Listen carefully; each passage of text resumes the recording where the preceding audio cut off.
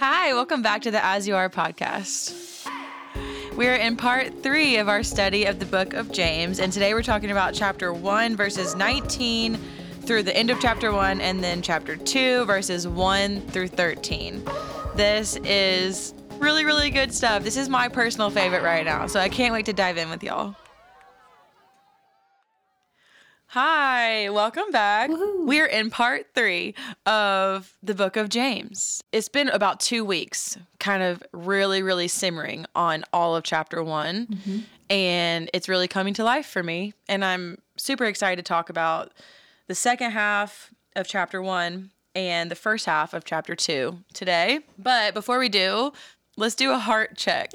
How are you doing, Anna? I'm good. I'm doing well. I'm excited to dive in a little bit more to the book of James. I've always really loved this book, but it's been fun studying it and really trying to chew on the words and understand what he's saying rather than just reading and being like, all right, well, cool. Got it. Check. Move on. Totally. Which is kind of what you're going to talk about today. Yeah. To not just chewing on it and then moving on with your day, trying to actually absorb it. But yeah, feeling good. Feeling like it's January. I know. I have been feeling very convicted by James in a really positive way. Excited to apply what I'm learning, and I've been finding lots of good opportunities to apply what I'm learning. So that has been encouraging, especially because we're talking about it with our Bible studies and I get to talk about it with you here on the podcast. It sheds a lot more light on the different opportunities to follow God instead of following my impulses. I was telling a friend this morning at coffee that my keys have my wallet clipped to him, and Michael and I share our cars. So sometimes Michael will take my car and take your wallet. He takes my wallet. And so maybe about 3 billion times this has happened, and then I'll be like, man, if you take my car, is there any way you could just leave my wallet? And he'll be like, yeah, of course. And then he takes it again. And so today he took it again, and I was meeting a friend for coffee and I needed my wallet. But yesterday I was studying in James, which is what we're about to get to because this part is so interesting to me. But James was talking about taming the tongue and about being slow to anger. In the Bible study book that I'm reading about James, she referenced a bunch of different proverbs that were also about the same thing. And one of them was, they were all about being slow to speak, but one was about being not easily offended. It's wise to not be easily offended or to jump to conclusions. And so, I was on the phone with Michael. I was like, I need my wallet. He said, I'll bring it to you to the coffee place. And I wanted to launch into a speech about how he needs to never do this again. And the first thing I thought was, be slow to speak and don't be easily offended. No need. And so I just told myself to shut up. And I said, thank you for bringing my keys. So I'm like, oh my gosh, opportunities abound every day.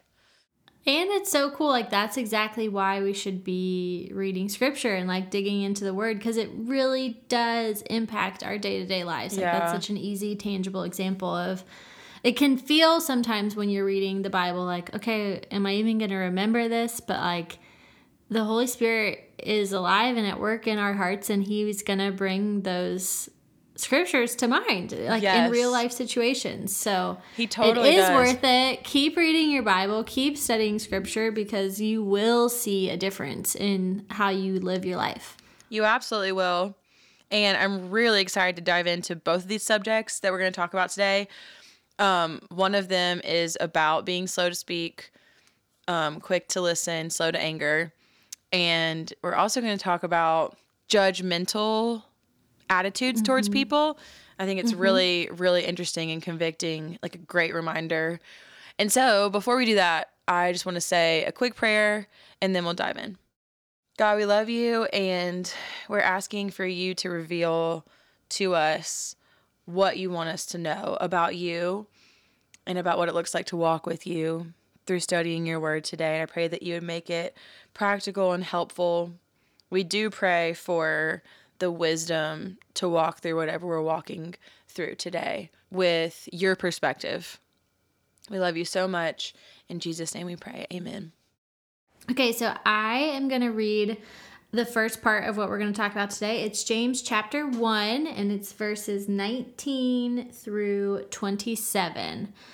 We typically read from the ESV, I think, but I have the NIV in front of me right now, so that's what we're going to be reading from. My dear brothers and sisters, take note of this. Everyone should be quick to listen, slow to speak, and slow to become angry. Because human anger does not produce the righteousness that God desires. Therefore, get rid of all moral filth and the evil that is so prevalent, and humbly accept the word planted in you, which can save you. Do not merely listen to the word and so deceive yourself. Do what it says.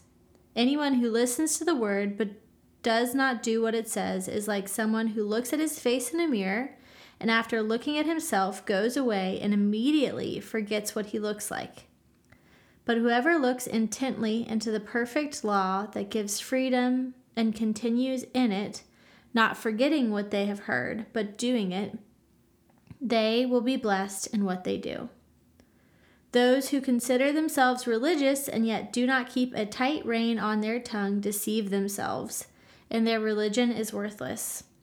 Religion that God our Father accepts as pure and faultless is this: to look after orphans and widows in their distress, and to keep oneself from being polluted by the world. It is so good. I'm so excited to talk to you about this. I'm going to read chapter 2, verses 1 through 13 in just a minute. But first, we're going to pause and talk about that while it's fresh. So, this has been so convicting to me, y'all. Oh my gosh. I don't know, you may have even been able to pick up on this through listening to our podcast, but I'm a think on my feet kind of person and have usually in my life been quick to speak, slow to listen, quick to anger. Mm-hmm. I'm learning now, seems so silly to learn this so late, but I'm starting to really internalize that what it means to be wise and walk with God is to choose his way. Yeah. I love that James is saying what's actually wise and what actually is godly here is to be intentionally slow to speak, intentionally quick to listen, and slow to anger. Oh, and then it says, therefore, put away all filthiness and rampant wickedness, and receive with meekness the implanted word, which is able to save your souls. And the Bible study that I'm reading that helps me kind of go deeper in James is by a woman named Lydia Brownback. If anyone wants to order a little extra help, Lydia Brownback, James Walking in Wisdom. And her series on these different books of the Bible is called the Flourish Bible Study, Flourish. But one of the things that she said that helped me was anytime you see the word therefore in scripture, you want to take a closer look. Like the author is connecting this and so that. It's like a cause and effect, or like an action step. And so the way that she said it was, if you see a therefore, you want to see what it's there for. That's funny. I love that. I like it too because it just makes you remember it. But basically, James is describing our nature because we're all naturally like slow to listen, quick to speak, quick to anger, probably. That's our sin in us. And he's describing that as like, you need to take that and put it away. You need to like take it off if you're looking at it like clothes. And you need to put on the righteousness of God. Specifically, he says, receive with meekness the implanted word, which is able to save your souls. And so I dove in deeper to what the implanted word means.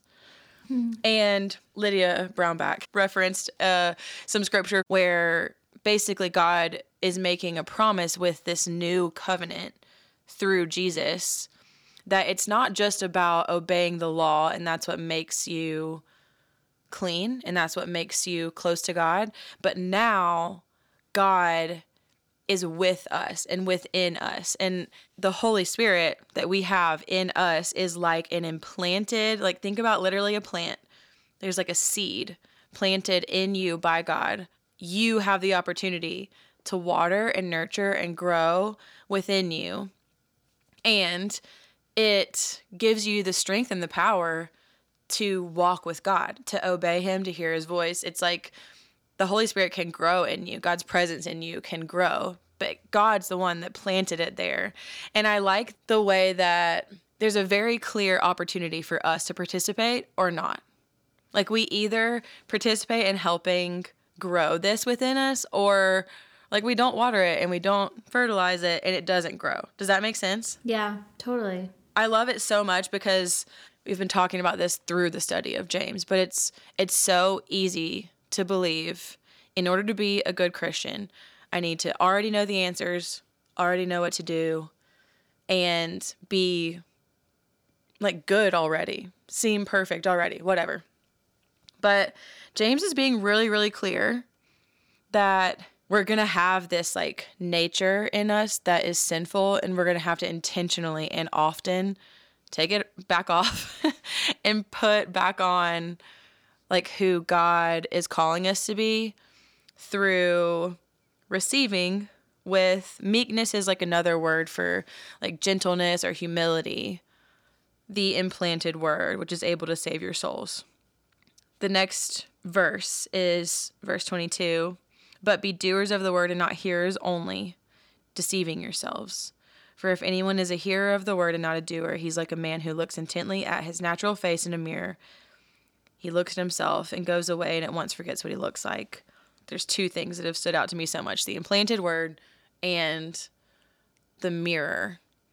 Because I never knew this. I never like picked up on this. The mirror is a metaphor for God's word. Yeah. So what they're saying is if you look at God's word and you feel encouraged, you feel convicted, it reveals things to you about yourself that you need to do to like draw nearer to God or to more align with his perspectives. And then you walk away, like maybe you read the Bible like on a Sunday, and then by Thursday or whatever, you may have forgotten what you read and who like God's calling you to be and what it looks like to nurture the Holy Spirit in you. So you might act totally differently than you want to because you're not continually dwelling on the word of God. Yeah. And so it's like a encouragement to keep coming to this and let it be a mirror for you. Let it reveal the things to you that you need to work on and that God's doing to transform you in your life, and keep coming back to it daily. Yeah. I do love that we're encouraged to not let his word just like slip from our hearts and our minds, because it is so easy to do. And James is almost like, we all know what we look like. You know, think about looking in a mirror. You know what you look like because you've looked at yourself enough throughout your life that you know exactly what you look like. He's almost like highlighting the fact that you don't do that. Like you don't look in a mirror and forget what you look like, because that's would be silly. Like, right. So don't do that with scripture. Don't don't read it and then forget it. Like find ways to meditate on it throughout the day. Kind of like what we said last week with picking a scripture verse and writing it down. And like, I do think it's just so important, because if not, if we are just reading the Bible, even if you're having a quiet time every day and you're reading the Bible every morning, chances are by 4 p.m. you're not still dwelling on what you read this morning. Right. At least I'm not. And so I'm not either. How can we create checkpoints throughout our day to check back in with what we learned this morning? You know, look at ourselves in the mirror again, I guess is what he's trying to say. But like, just remember what we learned. Yes, that's so important. I don't know about y'all, but I'm so forgetful. Oh yeah. And so it's a it's so important to keep coming back to it as much as we can. My parents' pastor said something that I think is a really practical application for like walking throughout your day with God. And he makes it a little rhyme. Pray your way through your day. But it's a really good reminder that they can be tiny prayers, any type of prayer. But just through your whole day, remember that you can talk to God. And that's a really good way to remind yourself like if you read your Bible in the morning and then you pray your way through your day being like, God, just continue to give me wisdom. Or, I mean, we're going to talk about this in a minute when it comes to judging other people. But yeah, continue to like humble my heart, continue to put love in my heart. And that's just your only prayer. It's just really short. Or, God, let me get to class on time. Like, I don't know what you need to pray, but like, I just think praying your way through your day is a great way to stay connected with him. I love also the fact that he's encouraged us earlier in chapter 1 to ask for wisdom, and God gives generously, so he'll give that to us. But then also, like, he kind of follows it with be slow to quick to listen, slow to speak, and slow to be angry. In my own life, the people that I consider the wisest are those that are exactly that. Like they might not say much, and so then when they do talk, you really want to listen because what they have to share, is important and that it's really wise. And I can think of like different mentors I've had along the way and maybe like confiding in them on certain subjects, and they always like think, like you can see them almost like pondering what you've told them before they say anything. And I don't know if that's them like checking in with God. Like sometimes if I'm talking to somebody who's walking through something as they're talking, like just trying to pray, like, okay, Lord, like help me have the right words to share. Help me not just respond out of my emotions. Like, what does this person need to hear from you? I think that's a really beautiful thing to pray. Like if you're walking through something with a friend, if your friend and her boyfriend just broke up and you like, our natural gut reaction is to be like, boo, we hate him. Yeah. Like he's the worst. And like, there's definitely a time for that for sure. But also just trying to think about like, okay, what does your friend like need to hear right now? Like what would be encouraging and helpful and life-giving, and what is wise to share and what is not wise to share. So that's like a tangible, easy way to try and think through like, what does it look like to be slow to speak? You know, just take a second. We don't have to respond right away. Like you can think on it. We're so taught to like fill the silence and to feel uncomfortable with silence. And so that's a lot of times what makes us jump to start speaking.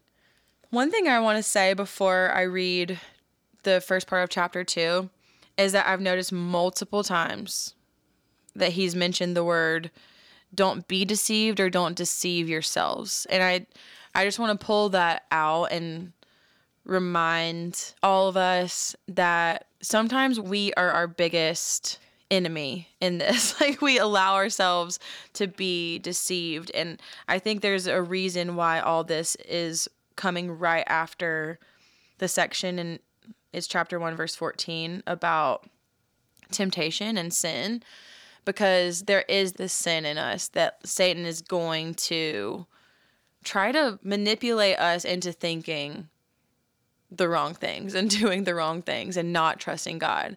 And so it's just such a encouraging thing to study this stuff as a Bible study, be really honest and open and enter into these discussions with your Bible study girls. Then you're walking through this together. And in moments where you're being tempted or where you're like tempted to deceive yourself and think something that's not true about God or not true about yourself or not true about your situation, you have other people pointing you to the truth. So I think that's a big part of it too, is like we are intended to walk in our faith in community and obviously with God. Yeah, definitely.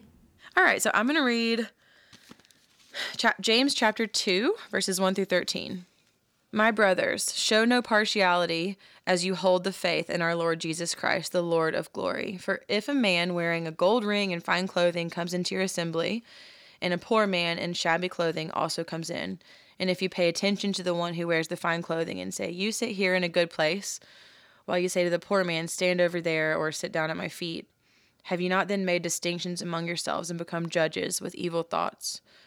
Listen, my beloved brothers, has God not chosen those who are poor in this world to be rich in faith and heirs of the kingdom which he promised to those who love him? But you have dishonored the poor man. Are not the rich ones who oppress you and the ones who drag you into court? Are they not the ones who blaspheme the honorable name by which you were called?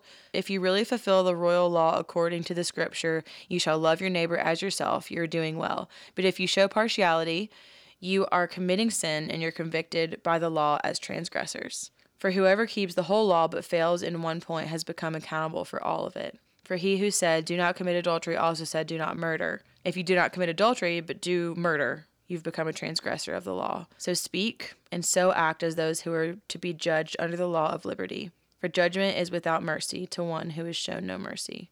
Mercy triumphs over judgment. Okay.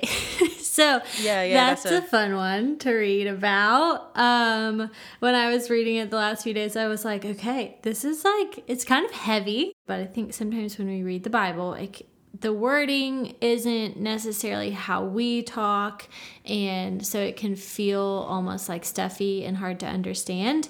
There's lots of different things we can pull out from this passage, but I think the most important part is, and it's highlighted actually in verse 8, love your neighbor as yourself, which is James is calling the royal law. And the reason he's calling that is because in Matthew 22, the Pharisees are trying to trick Jesus, and they're asking him what's the greatest law, because in the Old Testament, there's so many laws. There's so many, so many, like, do this and don't do this, and do this and don't do this, and don't hate your neighbor, don't murder your neighbor, and don't sleep with your brother's wife, and all these things. And so the Pharisees are asking, like, all right, well, which one is the most important? Because it seems like an impossible question to answer. Like, how do you pick one? Right. And Jesus summarizes every single one of the laws into this one statement. He says, love the Lord your God with all your heart, with all your soul, and with all your mind, and love your neighbor as yourself. James is reminding us not to show favoritism. He's saying just because somebody is rich, don't favor them more than a poor person. But then he's bringing us back to what Jesus says is love your neighbor as yourself. And ultimately, if we're actually loving people, we're naturally not going to show favoritism. We're not going to judge people, because that's not looking at people with a heart of love. It can feel really hard and complicated. And in all honesty, reading this and the end part where it says something about for judgment is without mercy to one who has shown no mercy. Right. So it's talking about if we're just judging people and showing no mercy, we're going to be judged with no mercy. And that, reading that, I'm like, wow, there are definitely times in my life when I'm just judging people and I'm not showing any type of mercy or any type of love. And even if we don't say it out loud. Yeah, even if we don't say it out loud. And the reality is we're all sinners. And I know that God knows that, and he loves us. And the important part is what does our heart look like after we have recognized, oh, wow, I was just really judging that person. Are we able to recognize the judgment and ask God to forgive us, and maybe even ask that person to forgive us? Or are we just saying well, whatever, I judged them, but God loves me anyways? I think that is a really big heart difference. Is we're all going to judge people. We're human. Right. We're sinful. Obviously we should strive not to. We shouldn't just be okay with judging people. But in the moment when we realize ooh, I was being mean to that person, or I was not loving that person well, what are our hearts doing in that moment? Yeah. And I think James knew at the beginning of chapter 2 how he's saying don't don't show favoritism to somebody just because they're rich. Like, he knows our hearts, and ultimately, like, maybe it's not, like, if you're listening to this and you're in college, maybe it's not literal wealth, but, like, maybe it's somebody who's really popular in a sorority or has something that you want. Ultimately, like, that's kind of what James is saying is, like, don't show favoritism to somebody because they have something you want. Like, our hearts really, when we're doing that, is we're trying to get something from that person. Like, we want to be their friend, or we want, and maybe the reason we want to be their friend is because they're cool and we think then we'll be cool. I don't know. But showing and extending love to people should not be based off of what we can receive from them. Like, Jesus loved us and we literally sent him to the cross. Like, that's, he's the example of perfect love, which was asking nothing in return. Like, he's just asking for us to love him back. So, yeah. One thing, the part where it says to keep oneself unstained from the world, I think it ties in really well with what you said about people who you think you can gain something from. Our friend Lydia, who wrote this book, wrote something really good. I felt like this is so helpful. So it says unstained from the world, and like the world is the key word here. It's really the mentality and the values that exist in our world. Yeah. First and foremost, they're selfish. It's like an ambition, and the way that Lydia Brownback put it was, this term is used for a pursuit of fleshly gratification, getting all we can out of what this world has to offer, and ultimately a rejection of God's ways. So, like, whether or not it's easy to see it, the things that the world says are important and will, like, make you happy are so often, if not always, the opposite of what God says will make us happy. Yeah, it's like the world versus the word. Right. Yeah. Like, Ooh, the I word love that. of God versus the world, which is like society around us. Yep. And pressures. And yeah. That's so good. I'm going to type that as a keyword. The world versus the word. It's a tongue twister and it's important. Yes. But yeah, I can't wait to hear what you guys talk about in your Bible studies and what stands out to you in these verses, because these are the things that stood out to us. These are the things that we focused in on, but there's so many other things that the Lord may be showing y'all individually. And I just think it's a really good encouragement to all of us to keep coming back to the word, meditate on it, and let it be that mirror that makes us more like God and encourages us to walk with God and have his perspective. No matter what you took from it, I just hope that you enjoy discussing it with your Bible study, or maybe if you're not in a Bible study and you're just listening in with us, like, find somebody that you can chat with about this. I think it'd be helpful and interesting. And that's all I got. No need to keep saying and. We are going to be back next week, finishing up chapter 2 of James and diving a little bit into chapter 3. We're really excited. We hope y'all continue to follow along. We'll see you next week. Bye. See ya.